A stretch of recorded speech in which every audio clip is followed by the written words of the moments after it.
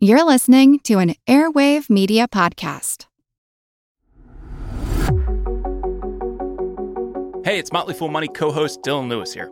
If you're listening to us, it's because you love following the stock market and learning about business stories. If you're looking to keep learning and unlocking your potential, then you should check out the Think Fast, Talk Smart podcast produced by our friends over at the Stanford Graduate School of Business. Think Fast, Talk Smart is the Webby Award-winning best business podcast that's received nearly 43 million downloads and is the #1 career podcast in 95 plus countries, so you know it's worth your time. Each week, host and Stanford lecturer Matt Abraham sits down with experts to discuss the best tips to hone and develop your communication skills, from making small talk that leaves a big impression, to keeping your nerves in check while speaking, to being more persuasive. Whether you're working on your elevator pitch or planning an important meeting, strong communication skills are important in business and life in general. That's why you'll hear from pros like neuroscientist Andrew Huberman on how to manage speaking anxiety, as well as speechwriter, best-selling author, and friend of the Fool Dan Pink on how to take risks in your communication, and psychologist Kelly McGonigal on how to harness nervous energy to fuel powerful presentations. All that and so much more available on the Think Fast, Talk Smart podcast. So what are you waiting for? Listen every Tuesday wherever you get your podcasts or on YouTube.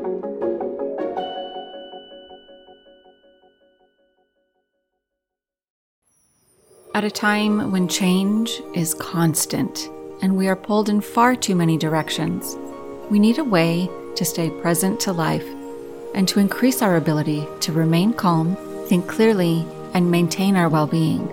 Many studies indicate mindfulness improves our mental, emotional, and physical health.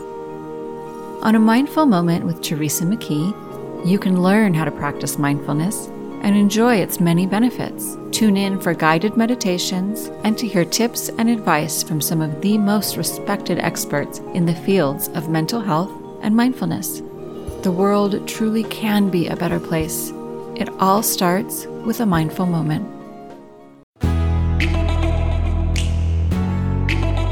Hey everybody, I'm Jean Chatzky. Thank you so much for joining us today on Her Money. Over the last few months, if you've been paying attention, maybe you've noticed a common refrain in our shows, because I've felt that it just can't be said enough. It has been a rough year and a half. We lived through months during which things could change overnight or not change at all for an excruciatingly long time. We lost jobs, we lost people.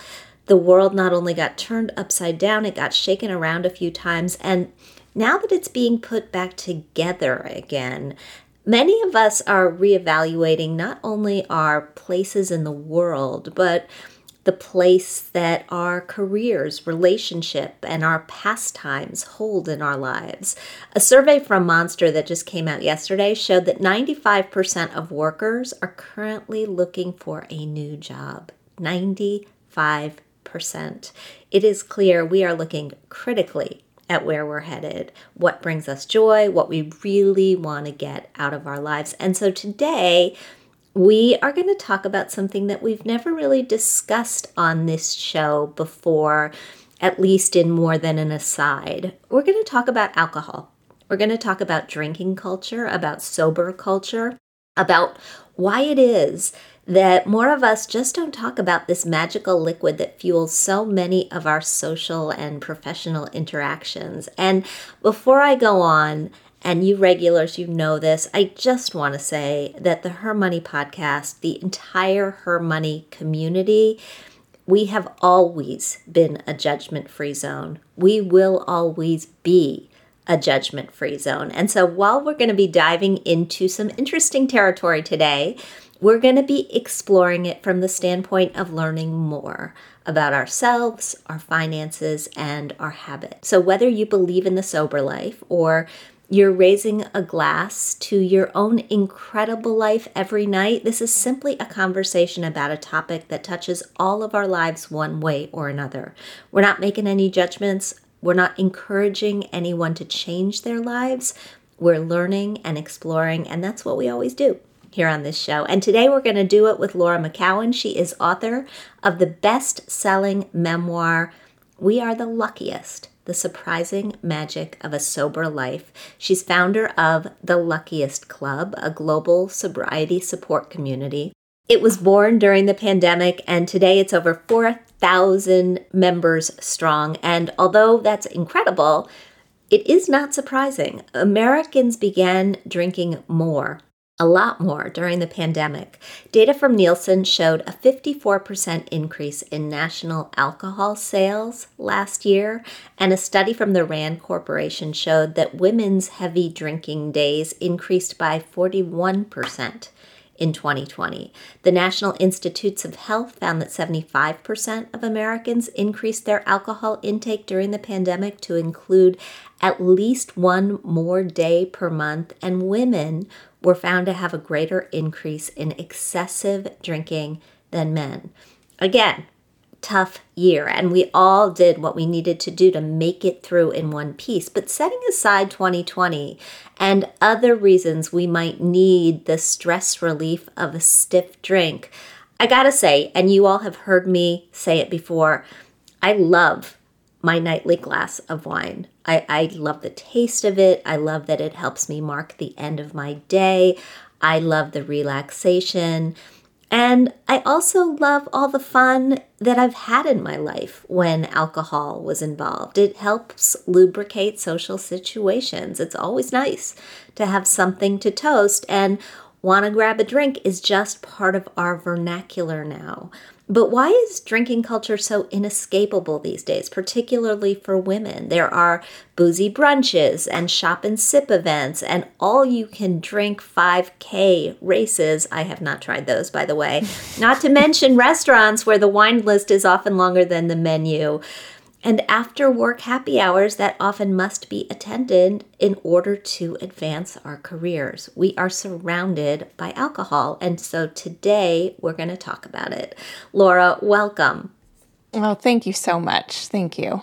Tell me about you. Tell me about your journey. I understand that there is a drinking journal involved where you started keeping a record of when you drank and what you drank. And that totally jumped out at me because it's what I tell our listeners when they're trying to get a handle on where their money is going or they're debating a job offer. Get it on paper.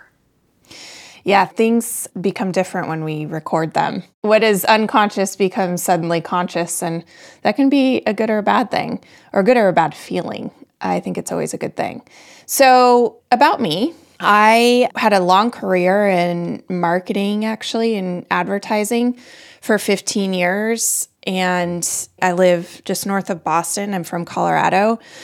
I'm a mother, and I surrounded myself with in this career, I don't think it's any accident that I chose advertising. It's a very booze-filled culture. And I surrounded myself, whether it's work, socially, my family, with people who drank like I did. And I didn't really stand out in that regard. I think, as you noted in your intro, it's far more common to drink than not to drink. It's estimated that about 80% of Americans drink. And that was before even the mom wine culture started, before big alcohol started really targeting women as a market.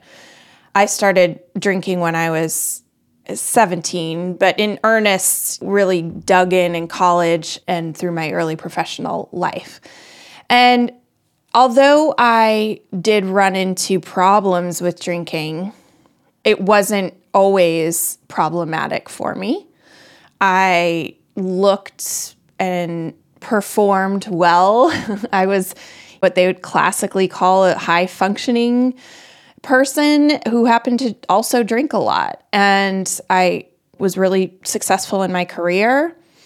Like I said, I'm a mom. I was married. I had lots of people that wanted me around, both my friends, family, my colleagues.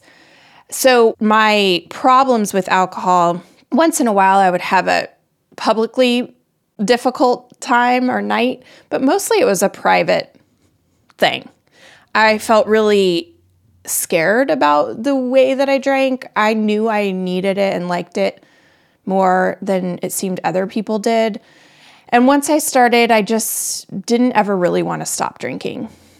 But I managed it, and it really changed when I became a mother, and really changed again when I got divorced from my husband in 2012. And at that point, I was 35 years old. I was at a really high-ranking position in the agency that I worked for. And the wheels really came off at that point, and I started to be really afraid. I knew I didn't have control anymore, or I didn't know what was going to happen when I drank. And again, it was mostly private. Unless you got really close to me, you wouldn't have been able to tell. But to make the long story short, I reached a point in 2013 where I had, and I write about this in my book, where I left my 4-year-old daughter alone for an entire night in a hotel room at my brother's wedding because I was blacked out. And that was a horrific incident. It wasn't by any stretch the first horrific thing, but it was a public thing. My family was there for it. And so that started me on the trajectory of exploring sobriety. And I didn't want to get sober. I thought that was the worst thing that could ever happen. When you said you loved your wine, I loved my wine a lot. And I needed it at that point. I was physically addicted. So I tried at sobriety for a year and a half. I finally did get sober in 2014. Since then, I have switched careers. I started writing about sobriety and podcasting about it. And really, it became something I was really interested in talking about. And I switched careers in 2016 to do what I do now. I'm an author. I teach several courses about personal development and sobriety. I run a company called The Luckiest Club, and it's a whole different life. I love talking about alcohol culture because to me, it was like, I just didn't realize the water I was swimming in. I didn't, and a lot of people don't. It's just something that it's a foregone conclusion to a lot of people that alcohol's just there. It's very ubiquitous.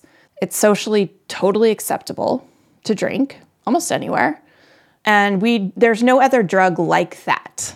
No, I know people have hopes for marijuana that it will someday get there, but I think it's a very, very long way away. Your community is largely women. Yeah, it's largely women. And do you think it's because women are more sober curious, as you describe them, or sober concerned? Or do you think it's because, and I feel this way about Her Money, we want a place to just talk about something that people don't talk about? Yeah, I think that's a big part of it. I don't think it's that there's more women that are sober curious or sober concerned, as I emailed to you. I think it's women tend to talk about things more than men do. Women are drinking more than ever before. And it's having a real impact in our lives. And women tend to, just like more women read books, more women tend to be interested in, I hate calling it personal development, but for lack of a better word, we tend to be interested in it more and more open to it.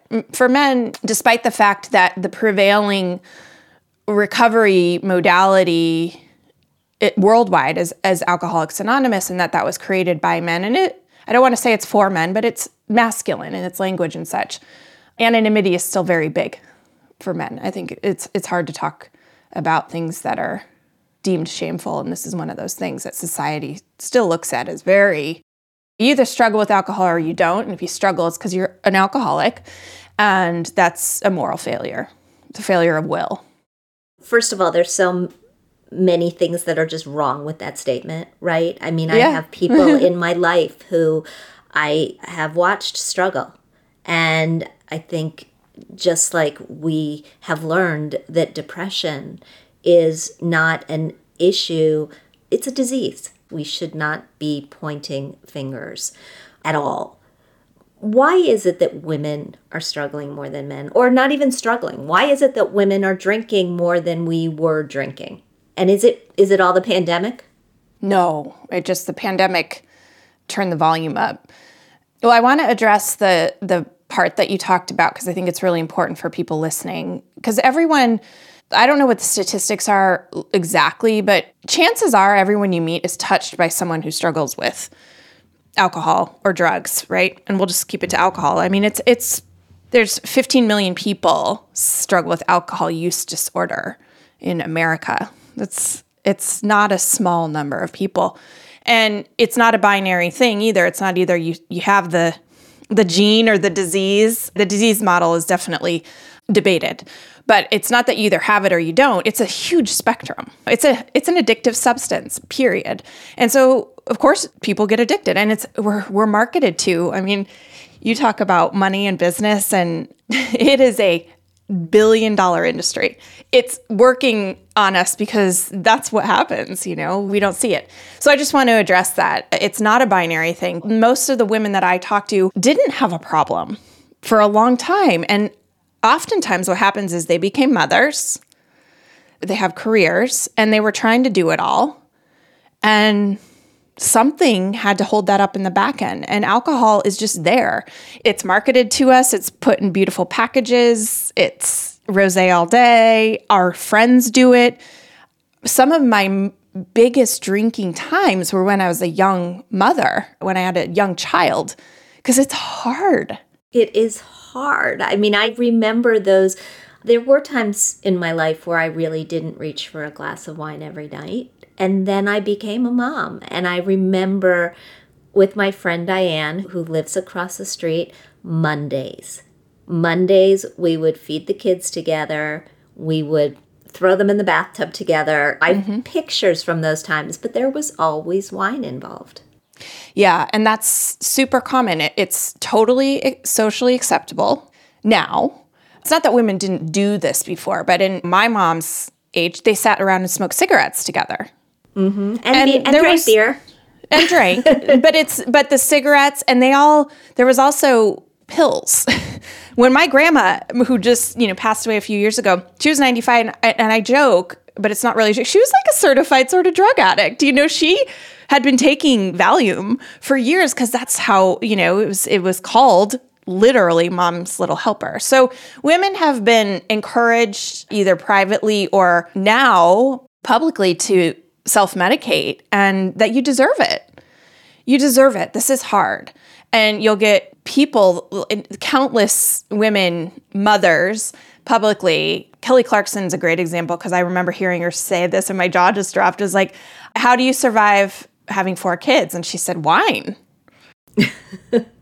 Yeah. And it's like, it's a joke, but it's not a joke. That's not uncommon. People weren't aghast at her saying that. I was like, yes, me too. So why we're drinking more, why women are drinking more it's a layered topic, but I think a lot of it has to do with the social acceptance of using a drug that does work. You described it. It does take the edge off. It is social lubricant. It feels good for a while, but there's also a big mythology around it because the reality is you feel better for about 30 minutes and then all kinds of things crash and it messes up your sleep. And so the answer to wine is usually more wine the next day or whatever. So people unwittingly fall into a habit.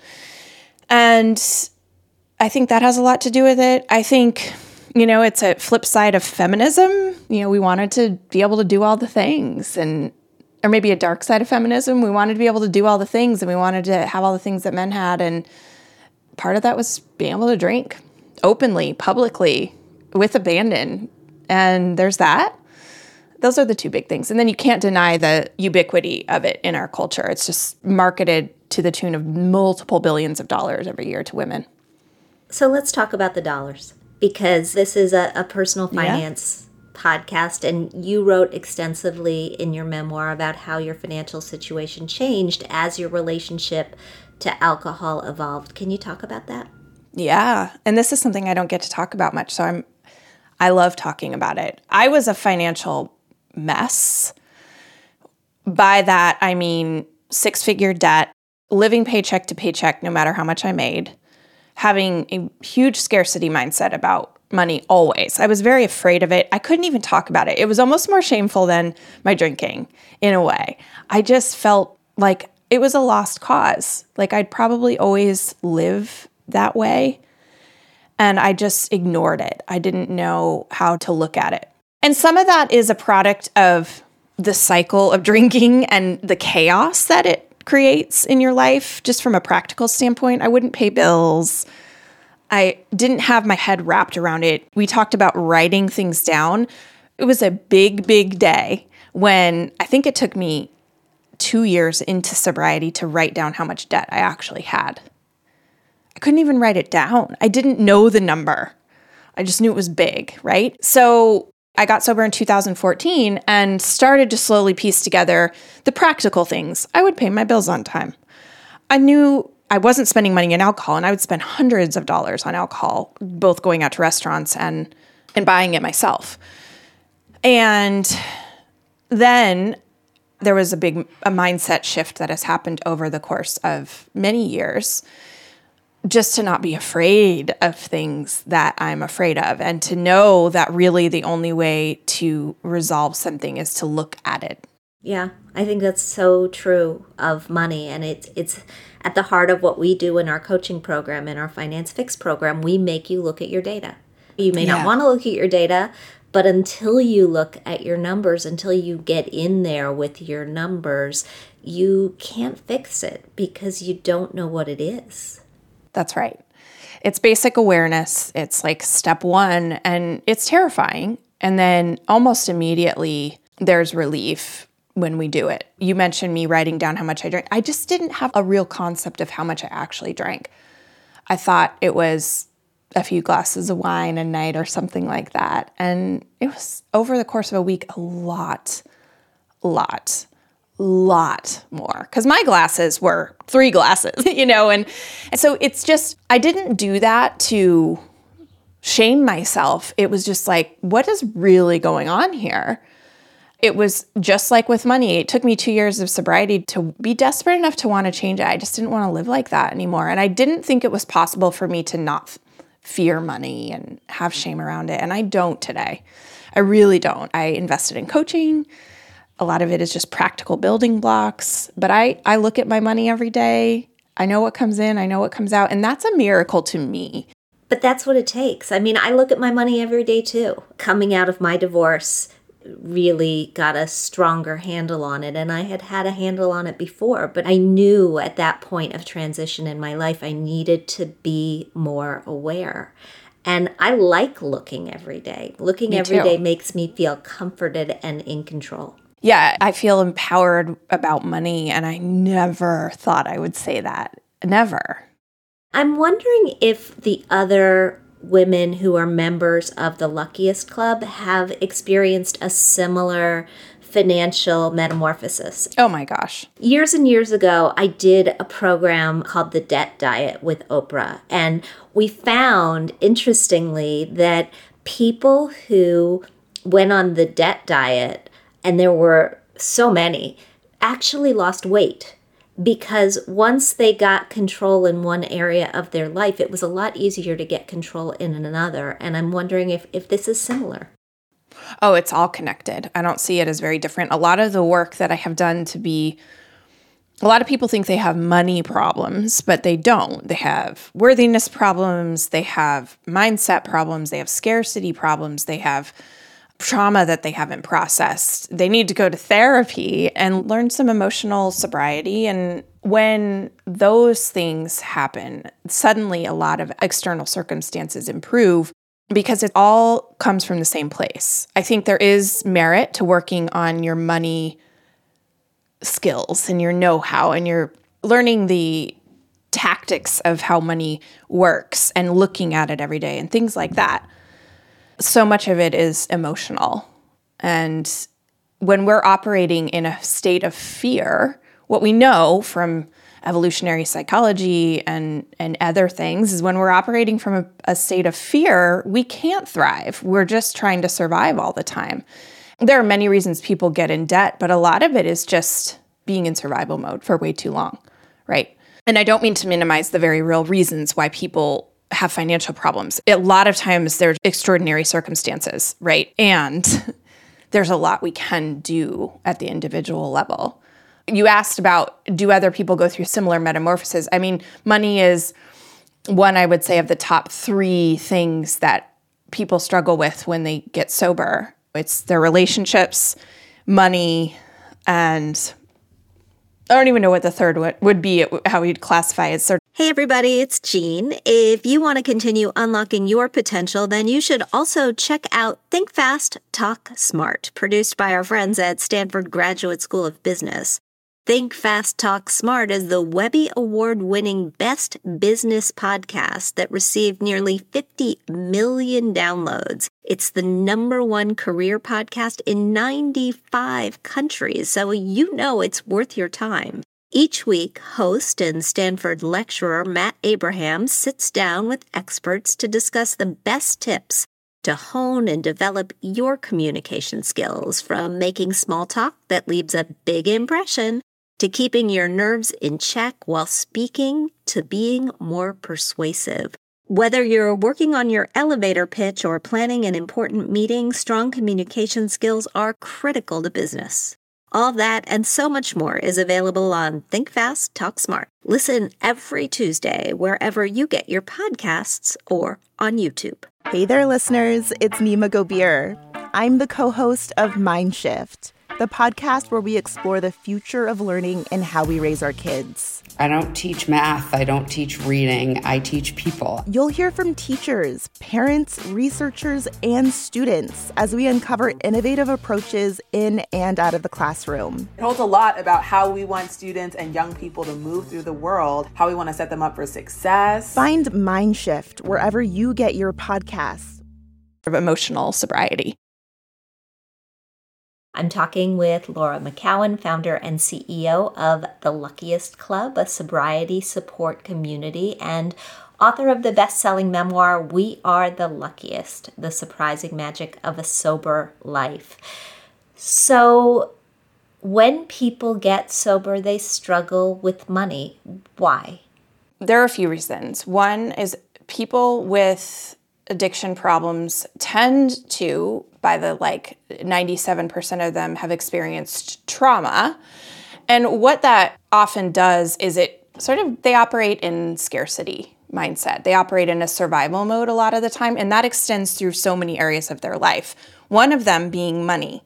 So this isn't true for everybody, but it's true a lot of the time, especially for women. They've given up their power, and sometimes that power means financial power and financial autonomy, where they have outsourced that to other people in their lives, whether it's a partner or they've just given up and thought, I can't do anything about my money situation. There's also poor boundaries. People who struggle with addiction struggle with boundaries. We don't have a strong sense of ourselves and where I begin and you end. And so what that means is there's a lot of giving away our power, giving away, yes, our money, giving away the ways that we can live our lives with a lot of sovereignty. And that's what I see a lot of times as the money issue, is this lack of sovereignty or autonomy. I don't believe I can be good at this, so I'm just not going to try. I have a lot of shame around how I spend, and it's very secret. And that's the thing that we see with people who struggle with alcohol. Lots and lots of secrets, lots and lots of behaviors they don't talk about. And that's always about shame.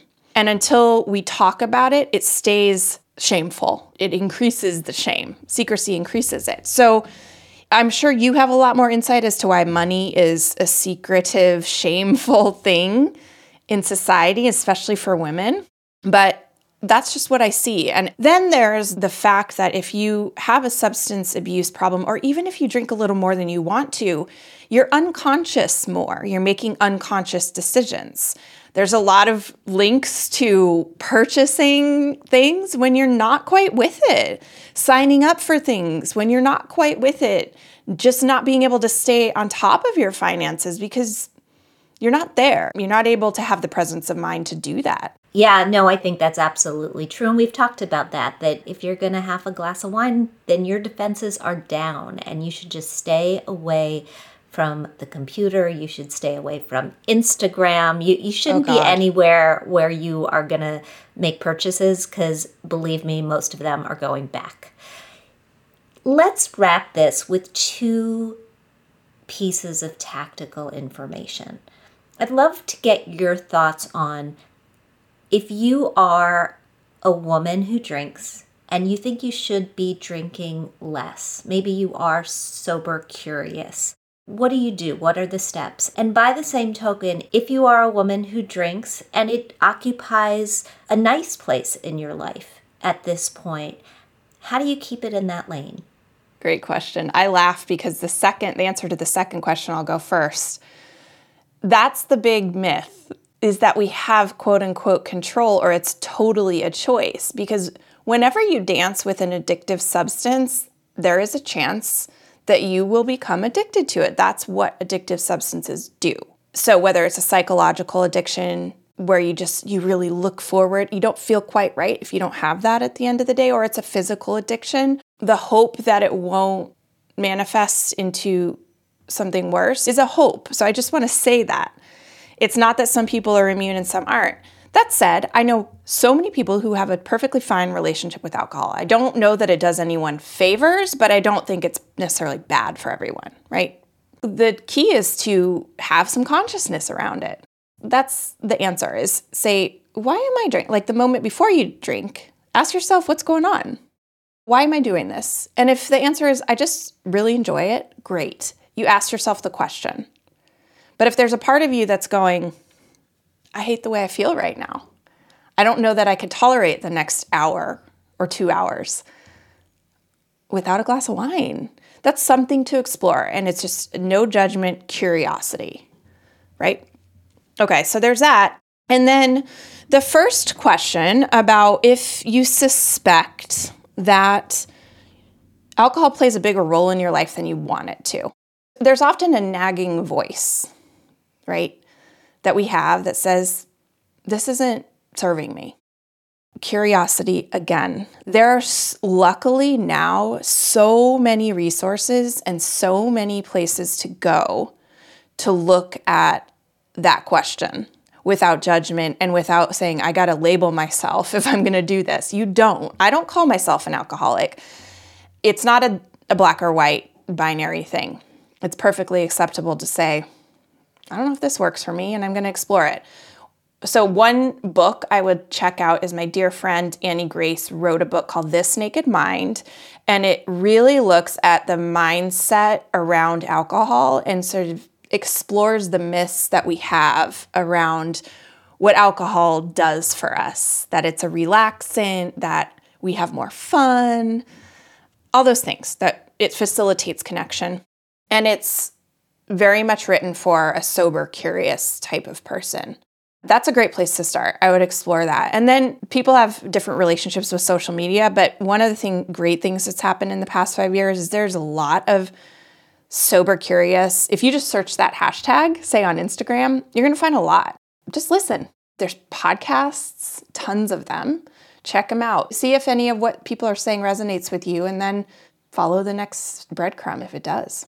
Laura McKowen, thank you so much for a really terrific conversation. If we want to find more about you, about the Luckiest Club, where do we go?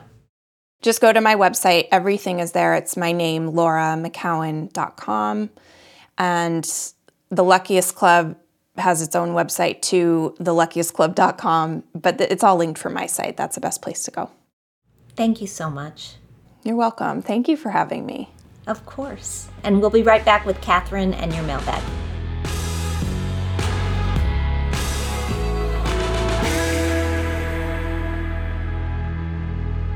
And we are back with Catherine Tuggle and your mailbag.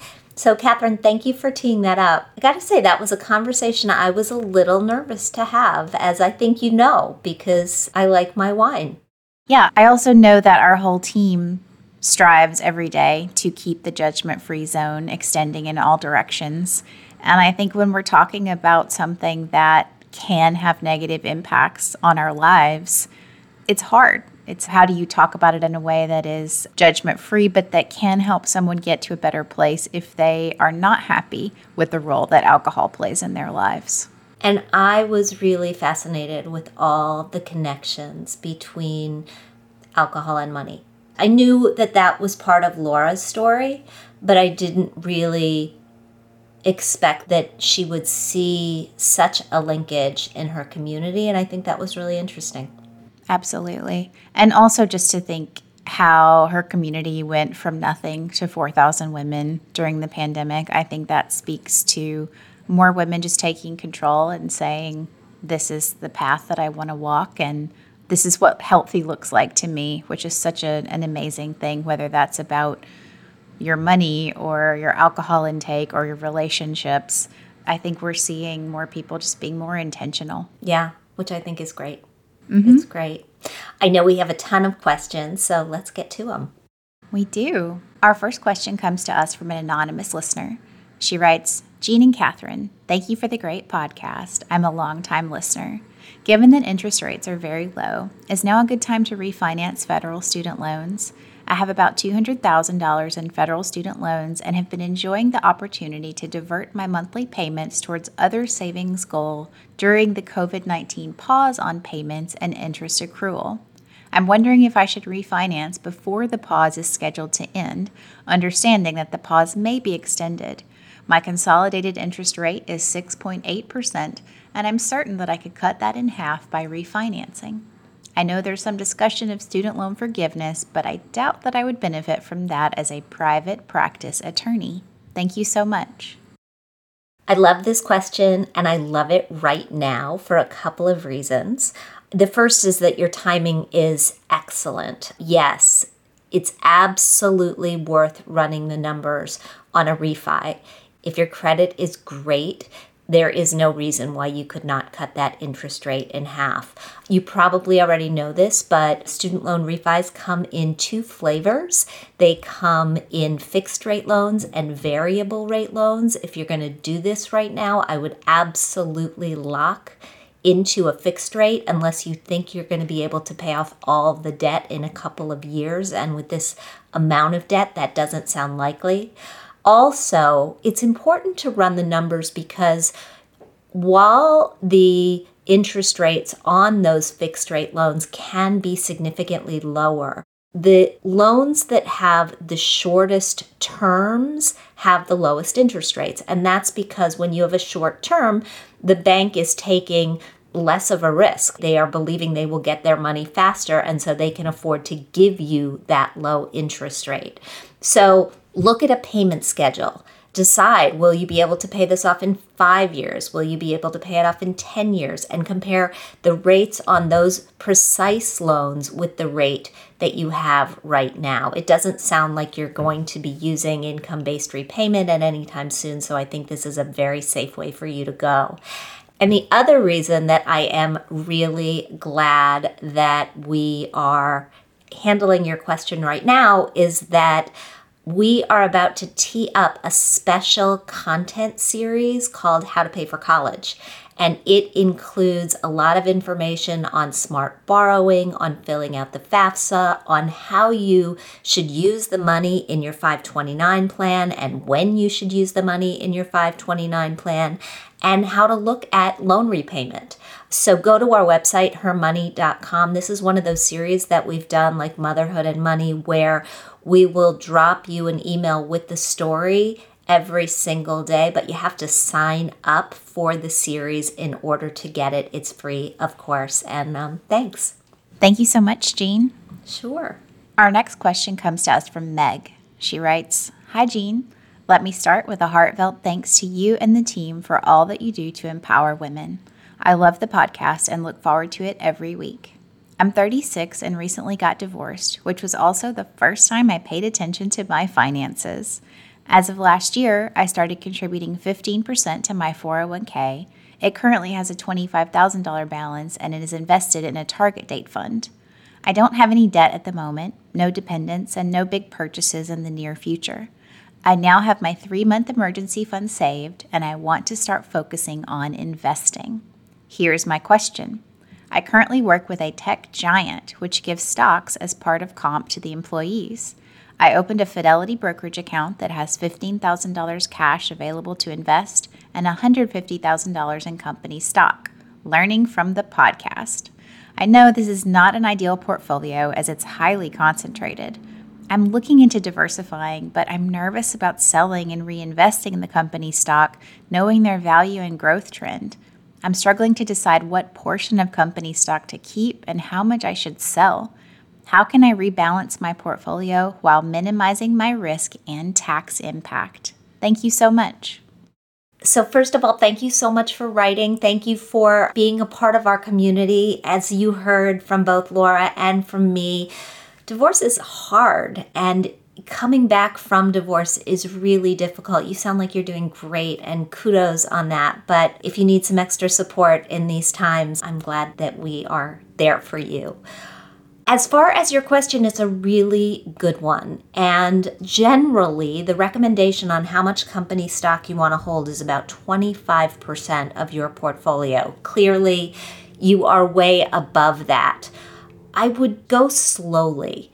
As you add to your 401k, as you add to your investments there, I would just start to take a bit of company stock off the table year by year. It's kind of like dollar cost averaging in reverse. So maybe you sell 10% of your stake, and then maybe in 3 to 6 months, you sell 10% of your stake. Eventually, you get to the point where you have what you want to have. The problem with this is that they're going to keep giving you more stock as long as you keep working for this company. And so it has to be a continual exercise.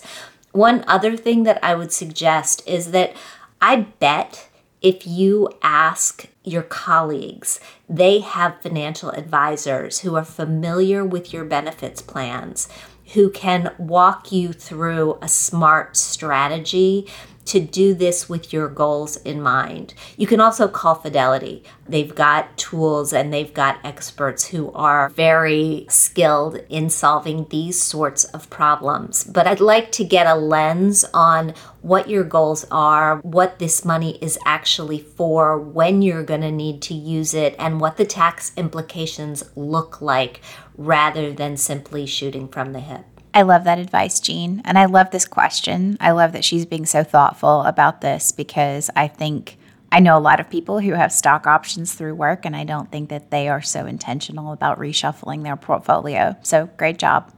Yeah, it's the lesson of Enron, really. I mean, not that this tech company, and I hope it's a great one, is going to go the way of Enron, but people who had their life savings tied up in their employer lost their jobs and lost their portfolios at the very same time, and we don't want to see that happen to anybody, but particularly any of our listeners. Absolutely. Thank you so much for your insight, Jean. Absolutely. Thank you, Catherine. And in today's Thrive, could your hybrid workplace be toxic? When and where we do our jobs has become a serious hot button issue this summer. As the world opens back up, millions of workers and businesses are now navigating a sometimes bumpy path back to in-office, hybrid, and remote work models. Many of us have been reevaluating whether we ever want to commute for a job again. A recent survey from the Harvard Business School online of nearly 1,500 professionals who worked remotely during the pandemic found that 81% either don't want to go back to the office or would prefer a hybrid model. But having flexibility to work from home is not everything. Your working life can be negative, toxic even when there's no physical space in which to dwell. So how can you assess if your company will have a healthy hybrid work culture? At hermoney.com this week, we break it all down for you. First, watch out for any company where employees took pay cuts to maintain hybrid and remote work. Businesses should really not be cutting pay for staffers who choose a hybrid or remote work model. Companies should only cut pay for a legitimate reason, such as cost of living adjustment if workers move away from their headquarters, or because the company falls on difficult economic times. Employees should not be punished for choosing a remote schedule, particularly if one is offered. Another thing to watch out for is when senior executives work exclusively in the office. A business that genuinely embraces remote work should ideally have people at every level doing just that, working remotely, including those in the C-suite. Employees who want to move up are advised to proceed with caution if only lower and mid-level staff members are allowed to work from home, and everyone who's senior reports to the office. Finally, remote workers aren't given necessary equipment. To successfully manage and maintain a hybrid work model, employees need to consider staff who are working remotely and provide them with the same tools and resources that they do for people who are working in the office. This could be through a home office stipend or loaned equipment like laptops that can be taken home. A successful hybrid organization will ensure employees everywhere have access to this technology, tools, and resources they need to do their jobs successfully. Thank you so much for joining me today on Her Money. Thanks to Laura McCowan for sharing her story and her insight on this important topic. No matter what you're choosing to drink these days, I am raising a glass to all of our Her Money listeners for being with us on this journey to discuss money, but also other important topics like this. If you like what you hear, please subscribe to our show at Apple Podcasts. Leave us a review. We love hearing what you think. We'd also like to thank our sponsor, Fidelity. We record this podcast out of CDM Sound Studios. Our music is provided by Video Helper, and our show comes to you through Megaphone. Thanks for joining us, and we'll talk soon.